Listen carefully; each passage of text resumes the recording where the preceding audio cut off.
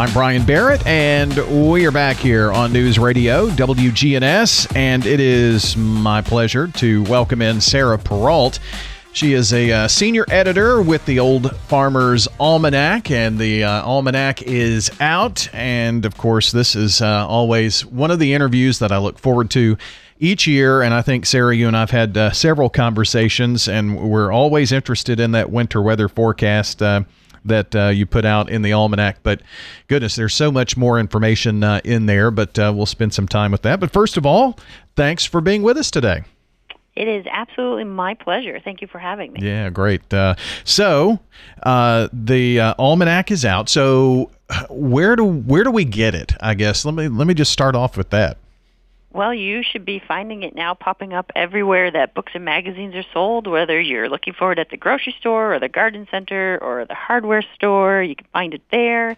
And if you're not seeing it, you can always find it at almanac.com and Amazon. Now, I know that a lot of print publications, you see them with an online version or moving online, but this is one of those things that it seems people still want to grab and hold the hard copy. Yeah, you really want to hold it in your hands. It's the same thing that you see every year. Obviously, the information inside the pages changes, but it's just a comfort that we're always there when you need us. The 232nd edition of the Farmer's Almanac and the Old Farmer's Almanac, which says something about it. And you're right. I don't remember the cover ever looking different except the year. That's right. It's always the pale yellow. We've got the seasons on the cover, and right across in the red digits, the year that you're looking for. So 2024 is out now. Well, would you say that the weather forecasting and just what goes into that is its most popular feature, and I guess why farmers back in the day really enjoyed reading that, because they could plan they did plan their planning around that and kind of know what's ahead. I know weather has come a long way now, but when you're talking 200 years ago or so, it was a lot different. Oh, absolutely. Weather is what we're best known for. Whenever I meet somebody new and they ask me what I do, and I tell them, their first question is about the weather. So, yeah, it's really popular. And our founder was a farmer, and he was trying to make things easier for him and all of his fellow farmers, and, predicting the weather so that they could plan better for their harvests, for their animals, and everything in between. Well, let me make that my first question about what's inside. That's why I really love doing this interview. And last year, I just remember our conversation, and it was spot on here in the Tennessee area. And I did notice that kind of the overall headline is snow and cold for much of the country, it looks like. That's right. A big portion of the country is looking at a winter wonderland this year, the exceptions being the Pacific Northwest, California, only parts of Texas, and then Florida. But most other places, it's going to be cold. In those areas that receive snow, they're going to get the snow that they've been missing from the last couple of years. Well, this is the first time in a while that I can remember that the entire state of Tennessee, we're always kind of seemingly that borderline of whether it's snow or just a cold rain or maybe even some of that nasty freezing rain and sleet. But this is the first time in several years at least that cold and snowy is written right over our state, and the whole state is in white. So it looks like we could, for snow lovers out there, they're going to love this forecast. Yeah, and if you're not a snow lover and you don't like cold, then you might want to head over to Texas, where it'll be mild, and Florida will be mild, but Texas will be wet and Florida will be dry. So take your pick. Yeah, there you go. So can you give us maybe a few specifics that are in the Almanac about weather here in the Southeast and maybe Tennessee? Certainly. So in your region, the winter is going to be colder than normal, which we just talked about, but you're going to expect the coldest periods in late December, early January, late January, and then again in early February. And then precipitation is going to be above normal with snow chances in the northern regions of your state in mid and late January and again in mid-February. So January seems to be the bummer of a month.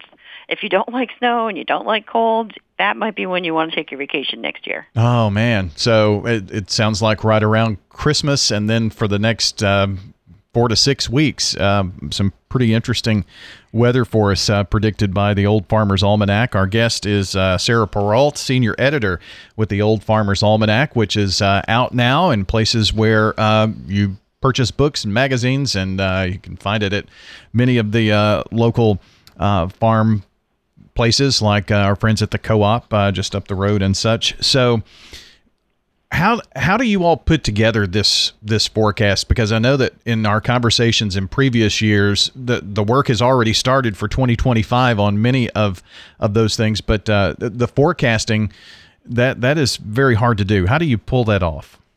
Well, we're using basically the same formula that was devised in 1792 by our founder, because that was based on meteorology, which is just the study of the atmosphere, climatology, which is trends in weather. We use a 30-year deviations, and then solar science, which is study of sunspots. So those are three scientific disciplines that we're still using, but of course, in this day and age, we have a lot of technology available to us to enhance that formula.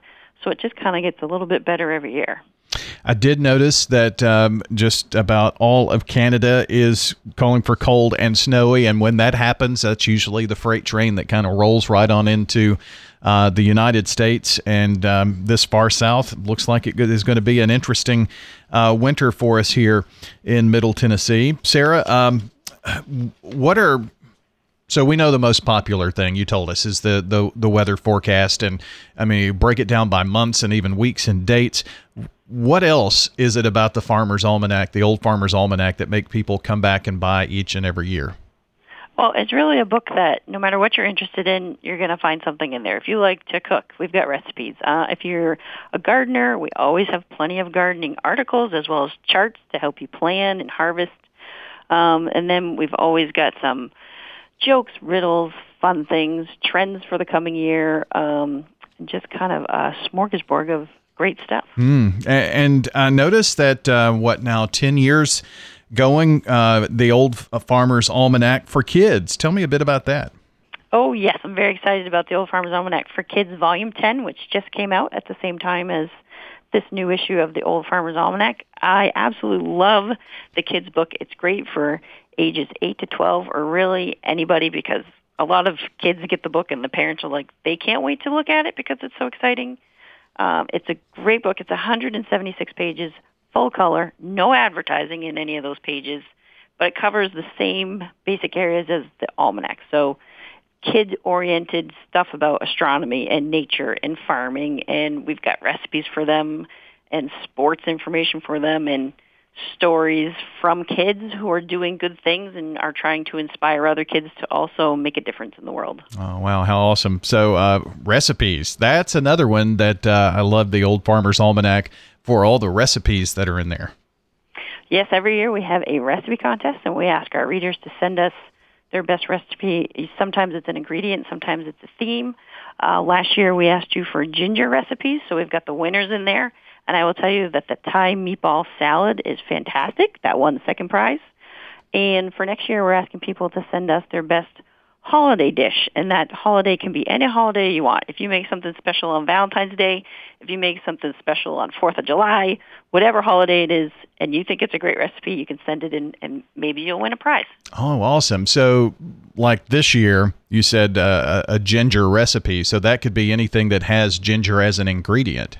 Right, and that was last year's contest, so those winners are published in this year's. And there was a salmon, the meatball salad, some swirl buns, I would say cinnamon buns, but they're actually molasses buns, and then a crisp that used ginger in it. So do you look at the recipes and pick some and then maybe even cook some of that up to test it and put that together? What goes into deciding who's in the book? That's one of my favorite parts of my job is when we do the recipe testing for the recipes.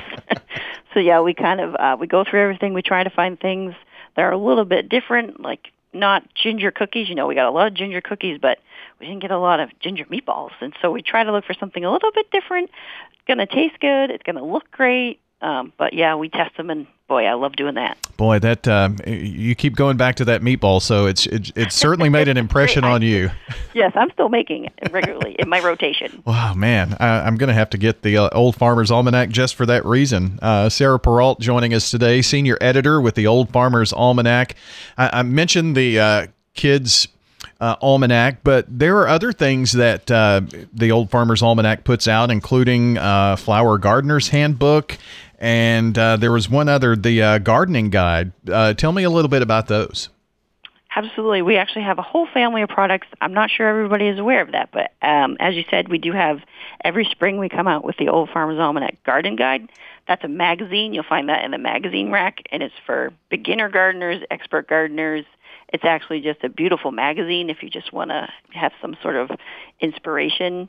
And we do have a family of handbooks. The first one was the Vegetable Gardener Handbook, which I believe it's in its 6th printing now. It's been very, very popular. And right behind that in the family, last year we came out with the Flower Gardener's Handbook. You can find those at almanac.com or at Amazon as well. All right. So almanac.com is, I guess, one place that we could send folks to be able to take a look and find what they want. Is there an online order as well? Absolutely. If you go to almanac.com, you can do anything from check your forecast to find a great recipe for supper to figure out what moon is going to be coming up for a full moon, and you can shop. So you could spend hours there. That's good. I've got to get that meatball recipe. I'm looking forward to that. So maybe that will be a nice warm dish in the cold, snowy weather that we're predicted to have this winter, rather. Absolutely. You probably want to stock up on hot cocoa as well. Yeah, sounds like it. Well, Sara, it's been a pleasure. I appreciate you spending some time with us today. Oh, thanks very much. Absolutely. Hope you guys enjoy your winter. Yeah. If snowbirds out there are definitely going to enjoy that. Sara Perreault joining us, senior editor with the Old Farmer's Almanac, right here on News Radio WGNS.